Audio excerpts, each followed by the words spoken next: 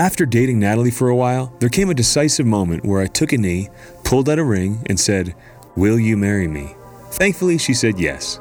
You may have grown up going to church every week, but have you ever made a decision to say yes to all this?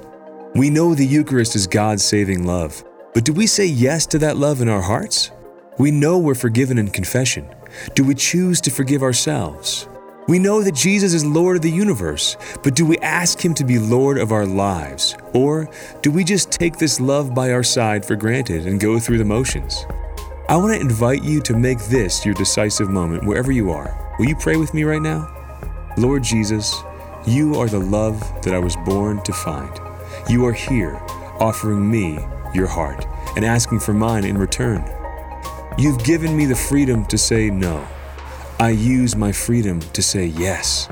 I surrender all that I am to you. I renounce Satan, sin, the spirit of despair, and the idea that I am unlovable. I forgive others and I forgive myself of my worst sin. And I ask you to forgive me and to forgive those who have hurt me. You are Lord of the universe. Be Lord of my heart. I say yes to you, Jesus. This is Chris Stefanick from RealLifeCatholic.com.